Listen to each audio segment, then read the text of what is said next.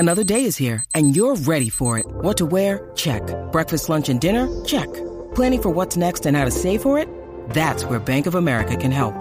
For your financial to-dos, Bank of America has experts ready to help get you closer to your goals. Get started at one of our local financial centers or 24/7 in our mobile banking app. Find a location near you at bankofamerica.com/talktous.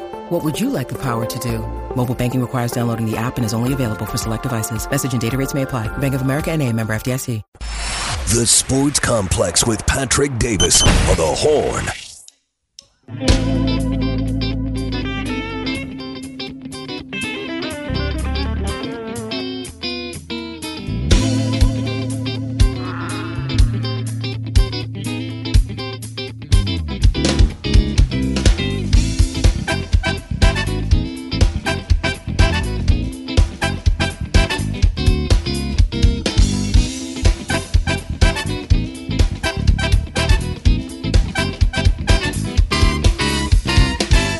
Welcome back to the Sports Complex on a Wednesday afternoon. I'm your host, Patrick Davis. Got a big show for you today. Some players from the UT spoke to the media, to A.D. Mitchell, Xavier Worthy, T'Vondre Sweat. We'll play some audio from that, talk some Texas football. Get into a lot of Cowboys.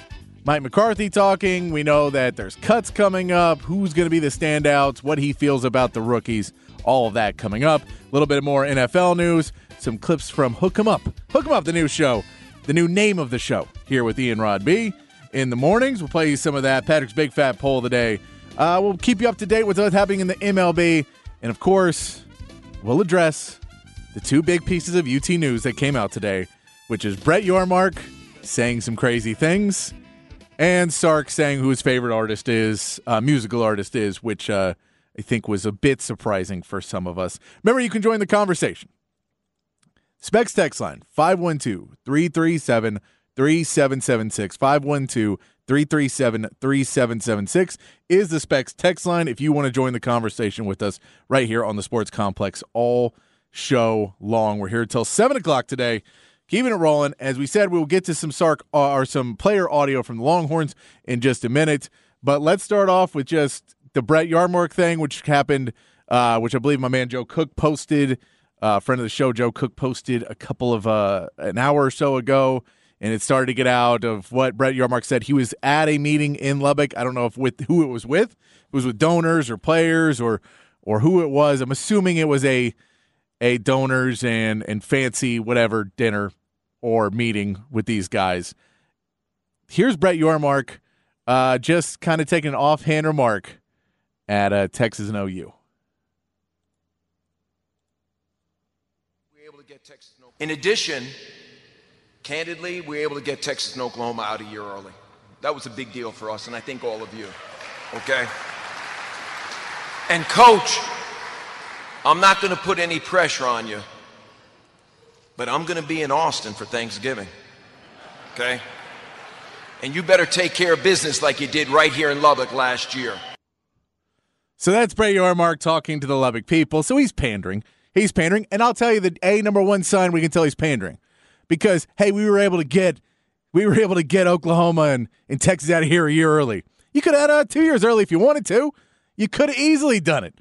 You were the one who chose not to because you wanted to get paid out, which I get. It's the right business decision. It's the right decision for TV viewing. It's the right decision for everything to keep Texas and OU for as long as you could. And then you said we have some other teams coming in. We are trying to rebuild, and I feel we're in a place we can do it now, so you guys can go on ahead. But this is all just pandering to a Lubbock crowd of people who hate the Longhorns. And by the way, they don't want the Longhorns out of the Big 12. They want to play the Longhorns every year. They want to beat the Longhorns because playing the Longhorns and having the Longhorns as a rival makes Texas Tech relevant. It makes Texas Tech something that they're not if their biggest opponent is in the new Big 12. If it's Oklahoma or Oklahoma State, or if it's TCU, it does not make Texas Tech as viable in the national conversation. In recruiting, it's harder to negative recruit against another school than it is against Texas, because Texas, you can point out everything because it's been broken down on a microscopic scale. So we know he's just pandering, and the big uproar is that everybody knows, well, if this is who the referees work for, if this is who they report to as the Big 12 commissioner, and he's saying go ahead and beat them every single game. They're getting out of here. I don't think it's as bad as that. I'm not as worried about the refereeing. We're not going to get certain calls like holding and stuff like that. We didn't get it last year. I don't know if we'll get it this year.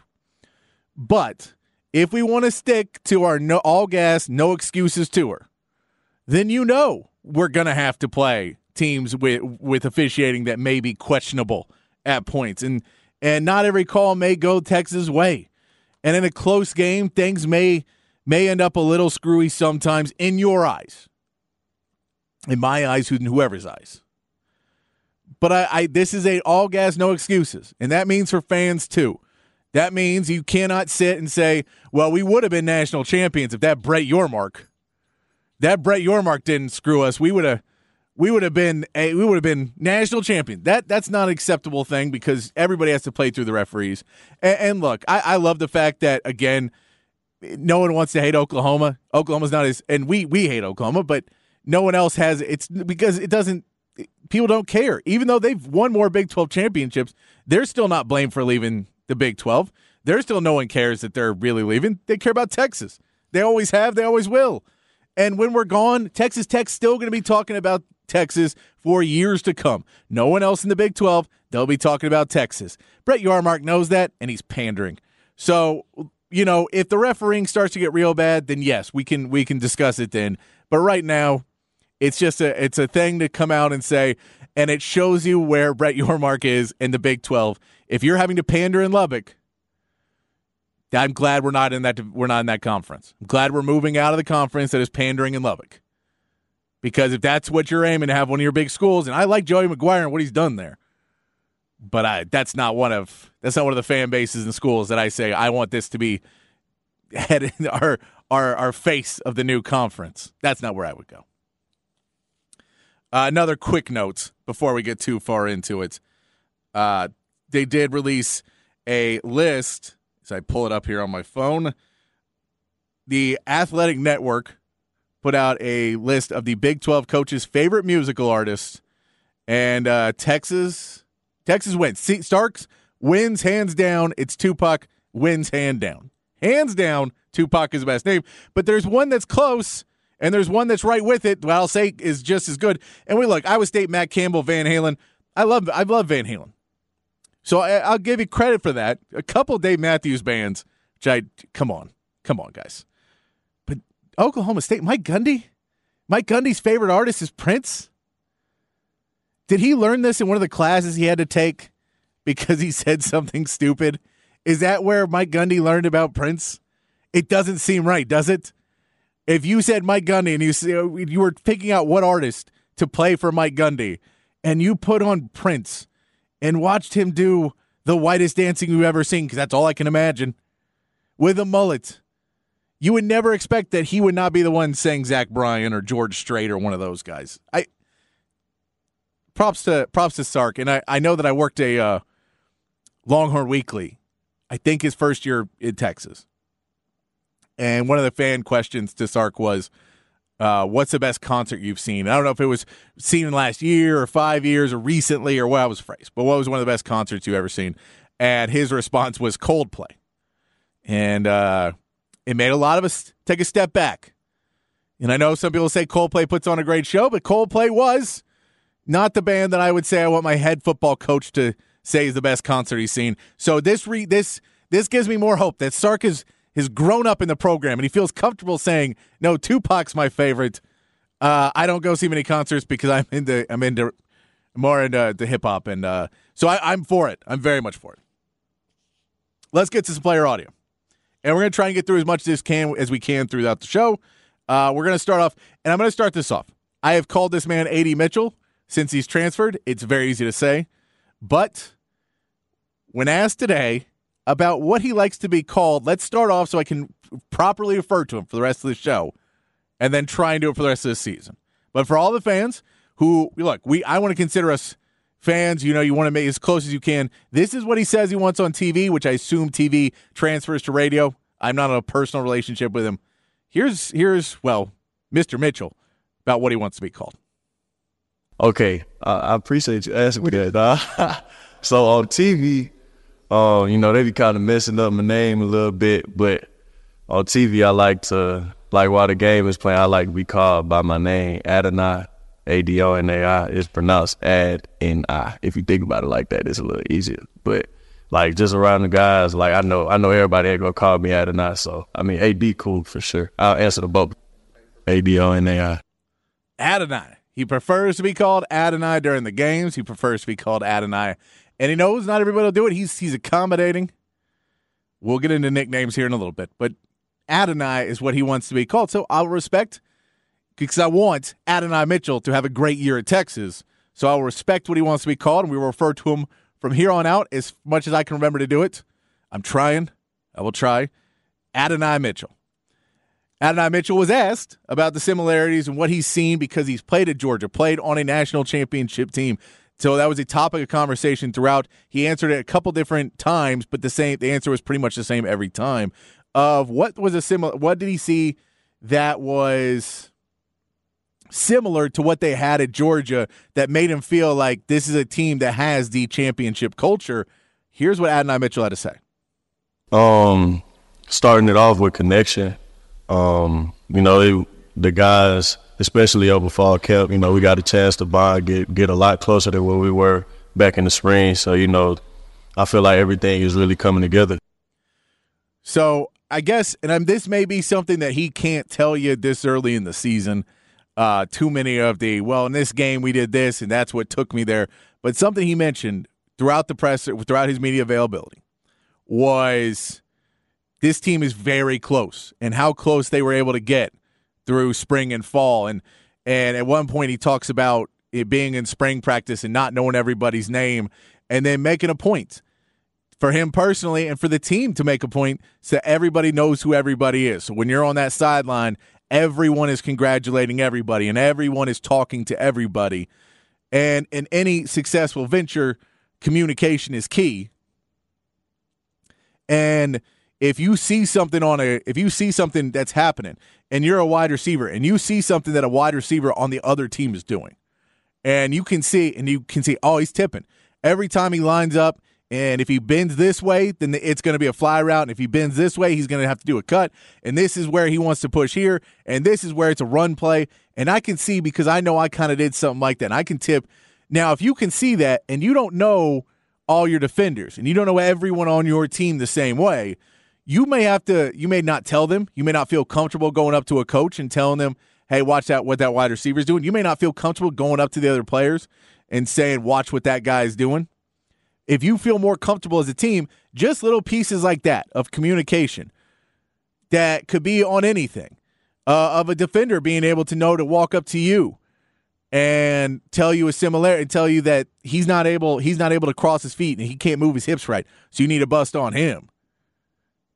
All of those things are possible if you have enough communication, and that's something that this coaching staff has really aimed to do for this Texas team, is bring them together and make them feel as if they're a large family and they can continue to talk to each other, which brings communication on the sideline to another level, which is something very important if you want to get to that next level.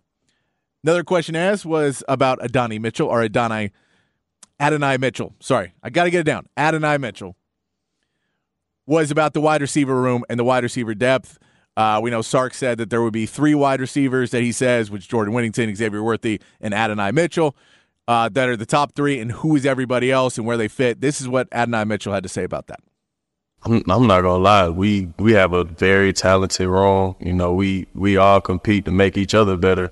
You know, it's not just one guy or 2 guys. You know, we all collectively put in the work, and we collectively wanna, you know, we gonna do something. And this is shared. We'll play Xavier Worthy in a minute talking about the same thing. But that this wide receiver room is pushing each other, that they're all going, and we can tell from scrimmages and practices, there is 3 top guys. That Xavier Worthy is playing, and here's Adonai Mitchell talking about Xavier Worthy to get that point. Oh, that boy different. Like the way he can turn it from 0 to 100 in like 2 steps. Like it's not guys that could do that, and I personally can't. So you know he's special. Like So we know Xavier Worthy is the number one, and they'll tell you that in the room, that Xavier Worthy is the guy. He can do special things. He's going to be number one. We know, seeing how much Sark threw to him last year, that he was going to be the number one guy. But we have to see now, how does it fall down and where are we going to be able to use? And it goes further into short-range passing and that mid-range passing where Jordan Whittington can be super effective in there. And not only catching passes, but also blocking downfield once you get that pass and set Jordan Whittington up right. And so between those three, and then you're really sitting at, I'd say he's number 2 or number 3 receiver for real is JT Sanders. Here's Adonai Mitchell on JT Sanders. Oh, definitely. JT, he's a unselfish player and a leader. So, he's not just a one-dimensional tight end that'll just catch the ball. Like, he'll go and put his face and hands on somebody. And that definitely sets him apart. And just the leadership, like, he's a guy who always, like, every time I'm on the field with him, he always demands excellence. Like, you drop a pass, he'll pick you up instead of, That's a great soundbite from Adonai Mitchell about JT Sanders, talking about he'll pick you up, which is he is becoming a real leader on this team and solidifying himself as, I feel, the number 2 receiver on this offense right now. Adonai Mitchell could be fighting for that, especially if he gets the deep balls and starts to work on those types of things. He could get in that role as well. But JT Sanders, what he can do, and in that mid-range passing that is going to be so vital to opening up, because we know Sark will throw it deep. We know he's got the playbook to throw it deep. We know he has the wide receivers now to throw it deep. We know Quinn Ewers has the arm to throw it deep. Now, if he can make the reads, if his footwork is there, if he's gotten the chemistry down with the wide receivers, that's yet to be seen. But then we know the arm is there for Quinn Ewers to put it deep. All of the deep ingredients are already in the pot. So now you say, well, can you get the run game going? Can Cedric Baxter and can Jonathan Brooks, can they get the run game going enough to push linemen towards the top? You have the deep game that can push everybody back and open up that space in the middle. That's where Texas is going to be aiming to go and needs to be aiming to go. I can't say whether they will be or not, but that's where he needs to aim to go. Because if Texas can get into the point of opening up that middle and just picking up first downs and having consistency, even if the yards after catch doesn't turn out to be a ton, if you have guys like Jordan Whittington and JT Sanders who can now open up because they're getting those inside passes in the third and fourth quarter, which is what we talk about again and again, that third and fourth quarter where Sark has had issues moving the ball, keeping the ball on the offensive end, being able to keep the offense on the field, let the defense get some rest. If he's able to open up that mid-range passing game, and you have a guy like Adonai Mitchell and Xavier Worthy eating out of that mid-range game, and then they can both go deep, and JT Sanders is just eating all day in that mid-range passing. Keelan Robinson popping out and taking little 5-yard routes that he takes 16, 17 yards over and over again. Those are the passes you want to see. Guy who can do that as well is Xavier Worthy. Xavier Worthy, we knew his freshman year in space, could be deadly. He spoke to the media today as well, and he was asked a similar question about who is the 4th wide receiver. Who do you take? If we talk about wide receiver depth, we know that JT Sanders is in that group, but he's not listed as a wide receiver, so we say Jordan Whittington, Adonai Mitchell, and himself, Xavier Worthy, who's the number 4 wide receiver. Here's what Xavier Worthy had to say. Really, like, our whole room, like, we just strive to be the best in the room. We all compete against each other every day with each other, so we're just having fun with it. I feel like anybody can step in and just be that 4th receiver for it. So it falls in. Who's the 4th receiver, which is technically the 5th receiver because we're putting JT Sanders in there. You don't need to have the 4th receiver be great. I think what everybody's really looking for is who is going to be that consistent deep threat. Is Isaiah Neyor going to be that consistent deep threat? Can Jonte Cook be a consistent deep threat? Is Niblett, one of the freshmen, can he be a deep? Who can be a deep threat for Texas that can stretch the safeties and pull everybody back and open up that mid-range to really let some of these guys who are really, really good get some space and do what they do. Xavier Worthy was also asked on something else of what he's improved the most. And this seems to be a message a lot of players have really taken taken to heart from Sark.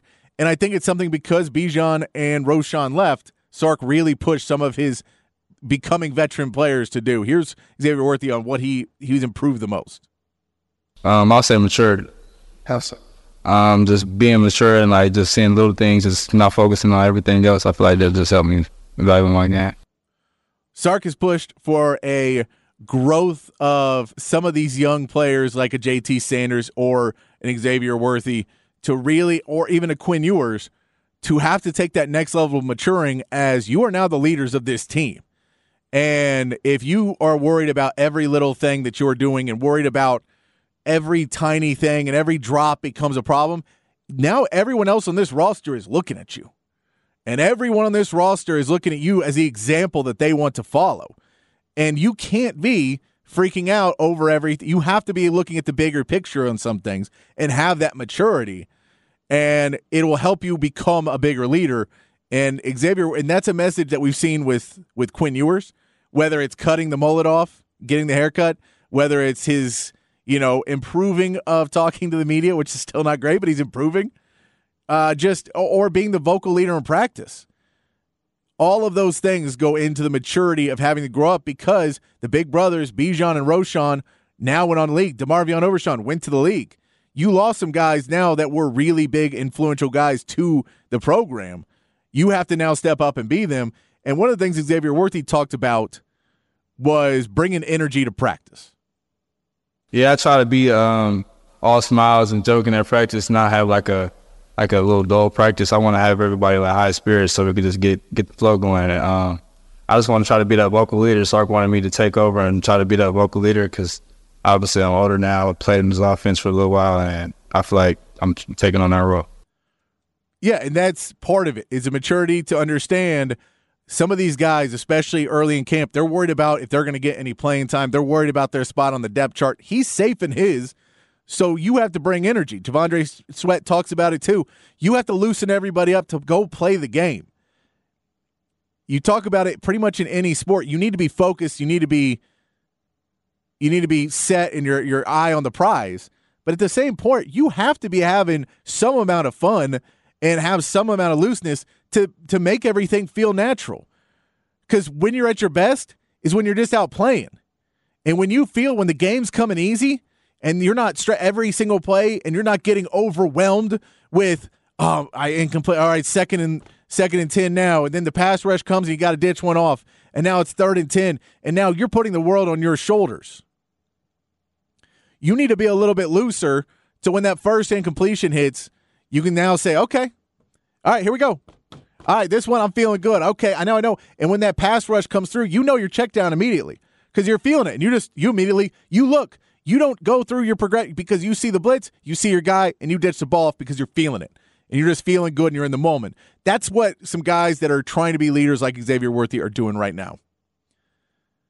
One of the other things Xavier Worthy talked about was contested catches, which is for a guy his size, something you very much have to focus on. Is he knows, and he even says it in this clip, which we'll play, is, I can run on the ball. Of course I can do that. The thing is being smaller, how can I go out and how he's worked on the contested catches. This is something as you get into year 3 of an offense or year 3 of a defense or year 3 of having the same coaches and being able to grow with your team, you're able to work on certain pieces. Here's Xavier Worthy talking about a piece of his game that he would like to add on. I feel like that's a kind of like one of the big focuses for me because I'm like a smaller receiver. I feel like running under the catch is not that big of a problem for me. I feel like it's the contested catches, so I feel like I worked them out. What are some of the things you did to try to calm them? I'm getting hit with a bag while catching the ball, a lot of jump balls, over the shoulders and stuff like that. So working on it, doing different drills, really getting used to it. And you're not going to be able to get into it fully until you get into the games because until you get hit, it's very hard to do any of it.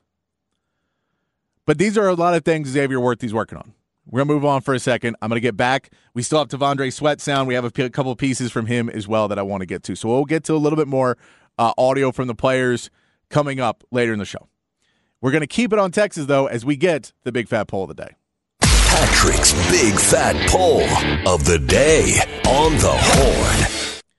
Patrick's Big Fat Poll of the Day today. I got a clip from T'Vondre Sweat right here to set us up for what the Big Fat Poll of the Day is. No, I don't go by Big Lunch. Who told y'all Big Lunch? Dax told us that. Coburn? Nah, I don't go by Big Lunch. Go by loaves. Okay. Loaf? Loaves. Talking meat or bread? Meatloaf. Or loaf. Yes, sir. There we go. That T'Vondre Sweat is now loaf, like meatloaf.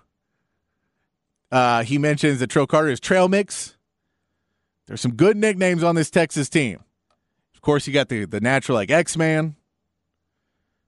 What's the best nickname in the Longhorns this year? That is a Big Fat Poll of the Day. I want you to tell me. We need to get them. If we don't have nicknames, we can make some up. But who are the best nicknames on Texas this year that we can start getting pumped up for some of these players just because they got good nicknames? We know the D-line's always got some good nicknames. What's the best nickname on the Longhorns this year? Text us in 512-337-3776. 512-337-3776. What is the best nickname on the Longhorns this year? I don't know if it's T'Vondre Sweat with loaf. I like Trail Mix for Trill Carter. What do you got for us? Text us in. Let us know. We'll put that up on social media at the end of the day for what is the best nickname on the Longhorns this season that we are just looking forward to calling as many times. And we know now, don't say A.D. Mitchell. Add an I. Add an I is what he says. He says add an I. So that's what we're going to be saying for him. We're trying to say it as much as I can remember it. What's the best nickname on the Longhorns this year? 512-337-3776 is the Specs text line. We're going to take a break. When we come back, we're going to talk a little NFL.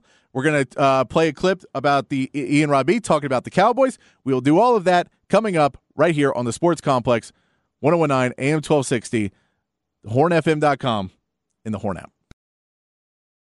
Mother's Day is around the corner. Find the perfect gift for the mom in your life with a stunning piece of jewelry from Blue Nile. From timeless pearls to dazzling gemstones, Blue Nile has something she'll adore. Need it fast? Most items can ship overnight. Plus, enjoy guaranteed free shipping and returns. Don't miss our special Mother's Day deals. Save big on the season's most beautiful trends. For a limited time, get up to 50% off by going to BlueNile.com. That's BlueNile.com. The Sports Complex with Patrick Davis on the Horn.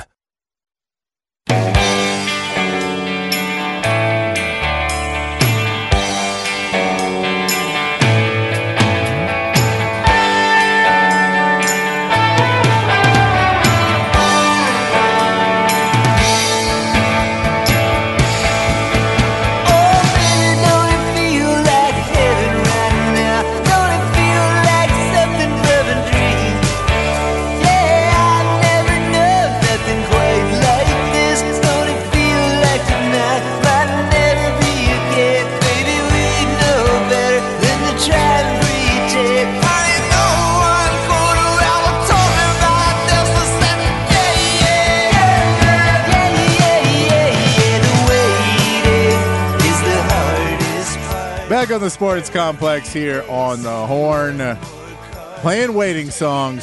It's the theme of the week, all week long, just waiting for football. Just waiting and waiting. It feels like we've been waiting forever, but we get games that matter.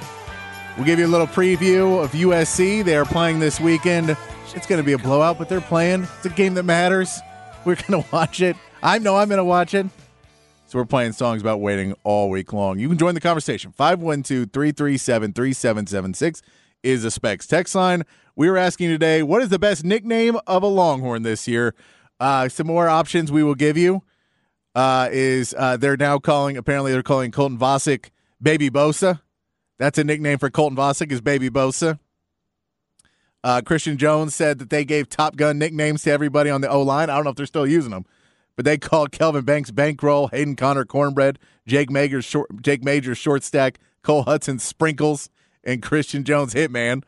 Some solid Top Gun nicknames for you right there from the guys. So join the conversation. 512-337-3776 is the Specs text line. If you got a favorite nickname of a Longhorn player this year that you want to shout out, or if you're going to make one up, you can make one up for me too, as long as I know who it is. If we can get it going, and we can get them cheering it at Darrell K. Royal, then I'm all for it. I'm all for it. Let's do a little bit of NFL, some quick hits on the NFL. Some news. Chris Jones was asked. Someone asked Chris Jones on social media, I guess, how long he was willing to hold out for the Chiefs. He is currently awaiting a new contract. He wants to get paid. Everyone seems to want to get paid in the NFL. I get it. But they have asked him what point and how long he would be willing to hold out, or when they could see him in a Chiefs uniform. And his response was Week 8. That number doesn't mean anything to you. Week 8 is the week that you have to show up by to get an accrued season, which means if he doesn't show up by Week 8, even if he showed up later in the season, then it would not count against, like, he would still be under contract for another year. So he would not be able to get a year of accrued service for the Kansas City Chiefs. He needs to do that, so he will say, I will show up by Week 8 just so I make sure that it goes. But it's, I believe, a $1.1 million paycheck a game that he is willing to give up to stay unhappy for the Kansas City Chiefs. It's an interesting point of when you talk about cultures of team, the Andy Reid Kansas City Chiefs culture is a very sought-after culture in the NFL because it is a very team-centric, we will win no matter what, we'll pay our guys. We've seen Travis Kelce say that he was okay taking not being paid as a top tight end or a top wide receiver money, even though he knows he could fight for it, but he's fine with it because he's just happy winning and all the extra benefits that brings. Chandler Jones, not the same. Chris Jones, not the same. And San Francisco came out today. Sam Darnold is named the number 2 quarterback in San Francisco, meaning Trey Lance has been dropped now to number 3. And a lot of people are reporting on this in a sense that it is basically the beginning of the end for Trey Lance. I don't see them trading Trey Lance. I don't know if the value is there in a trade right now. Maybe if a team really needs somebody, but if you really need somebody, how much are you still giving up for a very unproven Trey Lance? I feel like this may be making it so public, really putting it out there that Trey Lance is the number 3 quarterback. Maybe something to send a message to him to spend the extra time. And I don't know, I'm not taking any shots that he's not taking extra time or not working hard right now, but if you want to try and encourage somebody to do whatever they can to become the best player they can, then you tell them that Brock Purdy, Mr. Irrelevant, and Sam Darnold, who came out in an interview and said he was seeing ghosts, they're both ahead of you in the lineup. You're clearly not figuring something out. You're clearly not learning what you need to be learning. You need to take a step back and focus completely on what you're doing. I feel like this may be more of a push for Trey Lance to see if they can get, because I believe he has 2 years left on his deal, that you can get something out of him if you go into another season, or if you do need him later in the season. That's another point for the 49ers. Kyle Shanahan has to be gun shy of getting rid of any quarterbacks, knowing how many his luck at quarterback the last few seasons. But I feel like this is something that they're going to try and push Trey Lance to be a better player and be a bigger, better factor in his practice, in his workouts, and trying to go out and on his own become a better player. I know he was coming off another injury, so he couldn't have the full offseason, but I think they want him to be further progressed. And for somebody who just basically has not played competitive football in, 3-4 years now? I mean, he hasn't really done much since pre-COVID. That's the last time he was really playing, and that wasn't even D1 football. That wasn't even, top-of-the-line Power 5 football. So I think they're trying to send a message that he needs to step up his own game, and how that's going to end is anybody's guess, because we know that he could eventually say, well, then cut me or trade me. I'm not going to be here, which is silly because San Francisco develops quarterbacks great. Kyle Shanahan makes a great system for quarterbacks. All you need to do is watch the same way that everyone else has gotten hurt there, and maybe you get your shot, and you could win a Super Bowl there. As a third-string quarterback, very possible you could win a Super Bowl in San Francisco. Other news in the Anthony Richardson trade, or Jonathan Taylor trade. Excuse me. Jonathan Taylor, who's been told by the Colts he could seek a trade. They want a first-round pick or something equal to a first-round pick, which no one's going to give up. However, reports you keep hearing now keep saying that Jonathan Taylor is never going to play for the Colts again. That is the reports we keep hearing. So I don't know if that's spread from his agents and his management, Jonathan Taylor himself, but more and more people are reporting that Jonathan Taylor is not likely to ever return back to the Colts. The problem is the decision and cuts and everything have to be made, and the point of he is now on the physically unable to perform list. If he does not get taken off of that list by Tuesday of next week, he will have to go into at least a 4-game sit-out for physically unable to perform. So it is coming up till Tuesday to see if they can do anything. I don't think the Cowboys should or will do anything. If they could, if you could give up a 3rd-round pick for him, then yeah, all day, every day. But a bunch of teams would. One of the teams to watch, though, is if the ownership in Buffalo decides that's the guy, and I know they say they feel good with James Cook, but man, if you want to make a little bit of a difference and whatever you've been doing hasn't been working, and you're in a divisional rush now with Miami and with New England and with the Jets now with Aaron Rodgers, I don't know. They probably have the draft capital. Maybe you could make that trade. And I get it. I don't think Buffalo would do it either because they just don't like to run the ball except with a quarterback. But, man, if you can't let him go to Miami, you don't want to let him to go to Miami. I don't know who's going to offer it for him. I don't know who's going to offer, but it's the reports that he's basically saying, I'm never going to play for the Colts again. And most people believe him. That's what's surprising to me. All right. Ian Rob B. Hook him up with Ian Rob B this morning. Talked about the Cowboys franchise quarterbacks. And I know a lot of you people, I'm not one of them, are Dak haters. I am not a Dak hater, but I know there's plenty of them out there. And about how the Cowboys have found their franchise quarterbacks. And it's a different way of thinking, because if you are a Cowboys fan and you do not like Dak Prescott, and this season does not go according to plan, you have to start thinking about how your next quarterback could be in place. And now the other part would be Mike McCarthy is probably gone before a Dak Prescott. But if Mike McCarthy's gone and they don't, do you have another one? Do you at least draft another quarterback at that point? And where do you take him? How do you get it? Here's Ian Robbie talking about it. Hook him up. Mornings, 6 to 11 a.m. right here on the Horn. Here's Ian Robbie talking about Cowboys franchise quarterbacks. Let's talk about the Cowboys, because I've noticed something on social media, and I even noticed it, years ago with Dallas Cowboys fans when it comes to their quarterback. Whether you're talking about Romo before Dak or obviously Dak right now. Cowboys fans are hard on their quarterbacks. Have we actually talked about who Cowboys fans have been more critical of, Dak or Romo? Do you think the Cowboys fans were more critical of Romo or Dak? Because they were really critical of both.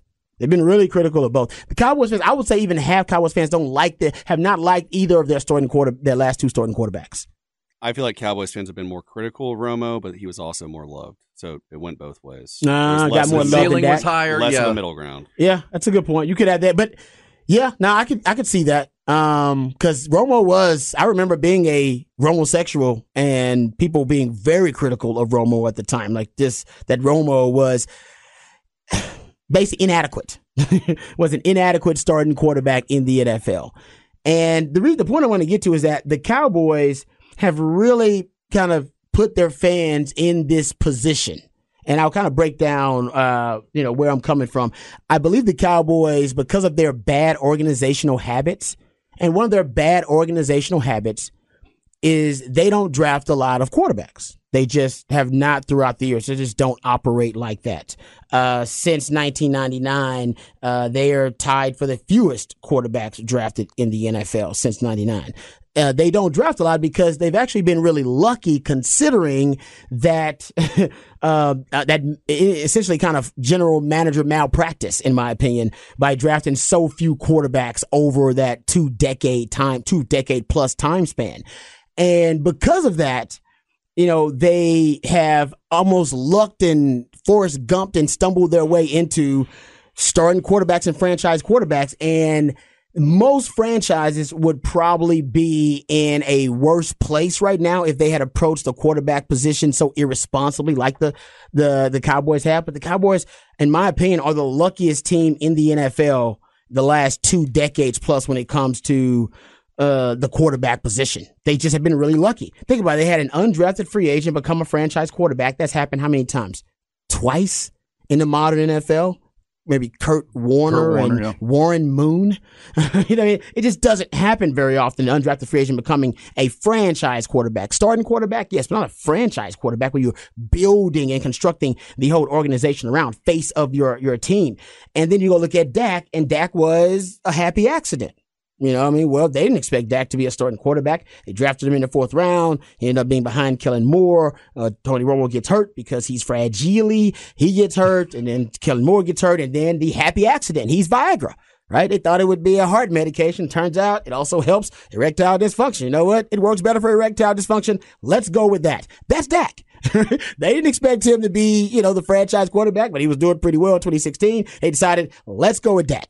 And, it's fine. I think they actually have found themselves a franchise quarterback. So I'm not a Dak hater, and I'm not a Romo hater. I actually like both of those guys. I'm just kind of getting at to the root and the genesis of the vitriol that some Cowboys have for Romo and or for Dak. There's a great Chris Rock bit. Second Chris Rock reference on the show today. Great Chris Rock bit. And you guys might remember this. He's talking about, and I don't agree with the Chris Rock bit, so ladies, don't get mad at me. But he's talking about why women in relationships and in marriages complain a lot.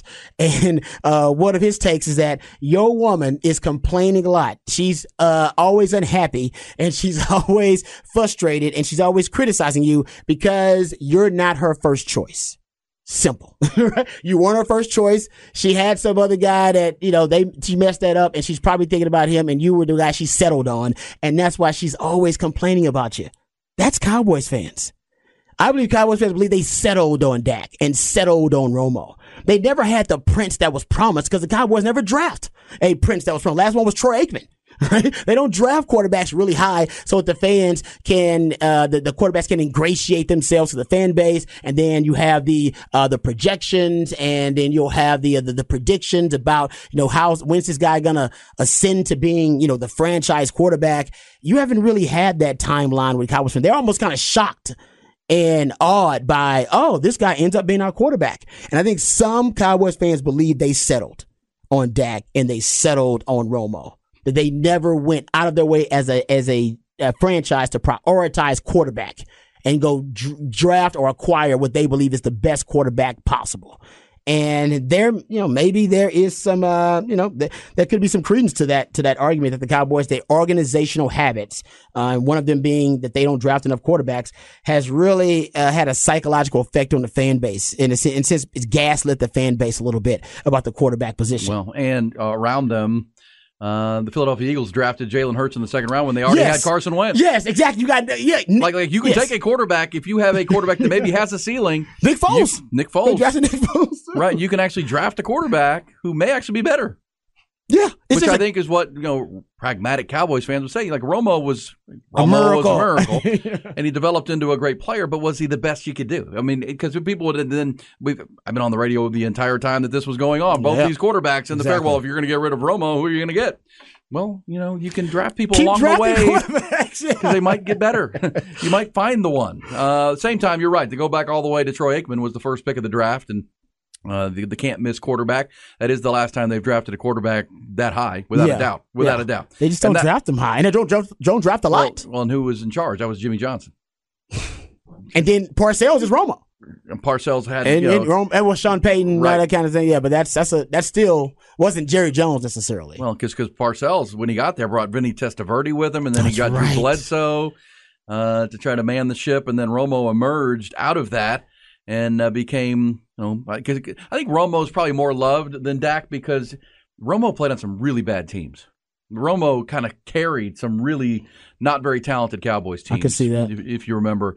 Dak Prescott came in and kind of took over a really talented team. O-line was already built. O-line was built. Zeke was in his prime. There came into his prime. Dez, Jay Witt. Yeah, they had some good squads. And And now now Dak is seen as the reason they can't get through San Francisco, right? They can't get through the divisional round. We got everything else, and whether this is true or not, it's you. Dak's holding us back. Dak's our ceiling, and then this is the conventional wisdom. Now again, if in 2014, which was the Cowboys' best, 2014 is the best Cowboys team since this team. Yes, on paper, agreed. That's the Dez catch, the not Dez catch, not catch agreement. Yeah. They win that game. Who knows? Romo's storyline might have been different because they may have gone to the Super Bowl that year. That team had 8 Pro Bowlers, 5 or 6 All-Pros. And that was Romo's best year. Yeah, DeMarco Murray led the NFL in rushing that year. Romo was an MVP conversation. Yeah, for sure. And so we'll see. Dak this year's got a lot of pressure. I mean, there's no question about that. This is his time. The spotlight is on him. And the team and the coach have made it pretty clear. Like, we'll go as far as he takes us. Yeah, and that's why they let Mike McCarthy call the plays now, because last year they think Dak may be regressing. The fear is that he's regressing. Well, that's the 15 picks, and yeah, and I think there's a sense in the organization they want to play the style of play they did when Dak was out. The Cooper Rush 4-1 record, where they played low-scoring games, let the defense win the ball game, don't make mistakes. Because if you have a great defense, and the Cowboys on paper, elite defense, you don't need a great offense. You need an offense that's good enough. You just don't need to screw it up. Yeah. You don't need great. Low risk. It's kind of like the Chiefs, right? Your offense with Patrick Mahomes always going to be elite. And with Andy Reid. Your defense doesn't have to be great. Just don't be a liability. It's got to be good enough. Yeah. It's got to be good enough. Don't be a weakness. And so the Cowboys, that's their argument in a league that's more and more offensively driven. We'll see. But it's going to come down to number 4. It's going to come down to number 4. Last stat here before we close out the conversation. The Cowboys, I'm sorry, Cowboys fans, for this stat. I know it's going to put you in a bad mood. Cowboys are the only franchise with 2 quarterbacks to play in 3 or more divisional round games without winning 1. Ouch. You just don't. And that's Romo and that's Dak. Yeah, well. Sorry, Ty. Ty was upset now. Yeah, well, he's never seen a winner. Exactly. But they keep, that was that. If you think as a Cowboys fans, man, this seems to be, it seems like we're cursed. It just seems like there's a lot of pain, a lot of suffering that we always get to the same point and we can't get past it, then you are right. That has never happened in the NFL in its history where a team with 2 quarterbacks gets to that same point so many times and yet neither one of them can overcome. Well said. And, of course, one was an undrafted free agent. The other, a 4th-round pick that was kind of an afterthought on the draft board for the Cowboys that year. Those have become your franchise QBs in Dallas. Yeah. It's always a fun way to look at the Cowboys when fans continually want to get rid of Dak and never have a solution of what to do next. And I'm sorry, it's not Cooper Rush. I know everybody wants it to be Cooper Rush for some reason. You want Cooper Rush to all of a sudden be better than Tony Romo or Dak Prescott. It's not going to happen. We're going to take a break. When we come back, we'll start reading some of your texts. We're asking, what is the best nickname of a Longhorn this year? 512-337-3776 is the Specs text line. Join the conversation. We'll read some of your texts. Coming back right here on the Sports Complex in the Horn. 1019 AM 1260, the Horn app, and at hornfm.com. The Sports Complex on the Horn.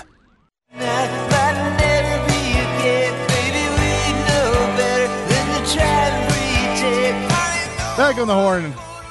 Back at the Sports Complex. Time to get to some of your texts here on this Specs text line.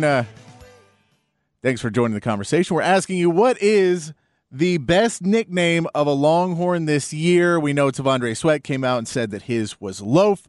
We know he said that Tro Carter was Trail Mix. We have Vosick is Baby Bosa. We got some offensive linemen. It's quinning time.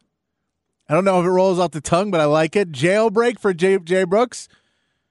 I like it. I like that one. Jailbreak is a good one. If we can get those, if we can get more jailbreaks, that would be nice.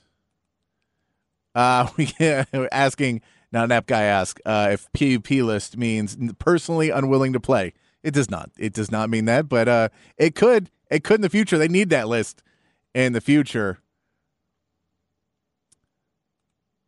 We did have enjoy your show. What is the opening music? It's actually a song from a local band from Daheebie Jeebies. The band is called Daheebie Jeebies. The song is called No Doubt. You can check that. And some good stuff from our friend here that is an outsider looking at. I'm not sure Dak is as good as Romo, but that's not saying a lot. Jerry doesn't spend on QB, though. I think Quincy Carter messed with Jerry's mind. Now he's like, nah. Yeah, I mean, Jerry Jones, that's a second-round pick, and that was right after Troy Aikman. If he is still hung up on that, if he is still hung up on Dak Prescott or still hung up on Quincy Carter and not drafting a quarterback because one didn't work, he is missing the entire point of the quarterback drafting experiment. We just talked about San Francisco. They traded up for the third pick to get Trey Lance, and they're already saying, okay, we can move on. You can't sit on a quarterback too long. Sometimes you just have to move on. We're going to see that with at least one of the three quarterbacks that get drafted. I'm hoping it's not C.J. Stroud, but one of the three quarterbacks drafted in the top 4 this year. It's very rare that all three of them are successful. So whether it's Bryce Young, he just isn't big enough to get it done, or if C.J. Stroud can never get past the mental part of the game, and he never gets quick enough in doing it. We know he has the accuracy. Or whether it's Anthony Richardson, and he can never get over that hump, and he is just a mobile quarterback with a great athleticism, but he can never quite get over that hump. I'm not putting Will Levis in it because he's a second-round pick. I mean, he's the easiest one to say. But you have to draft quarterbacks. You just have to draft quarterbacks. Send in your text. What's the best nickname for a Longhorn this year? Also, rest in peace to Terry Funk. If you have any great wrestlers, who's your favorite wrestler that made you believe it was real? Terry Funk had a great quote that goes, basically, I can't make him believe in wrestling, but I can make him believe in me. That's what Terry Funk was. Amazing. He passed away today. But yeah, just one of the best ever. It's always crazy to go through the Mount Rushmore of just Texas wrestlers. How many great wrestlers are just from Texas? But if you got any fun wrestling stuff you want to text in, do that as well. 512-337-3776.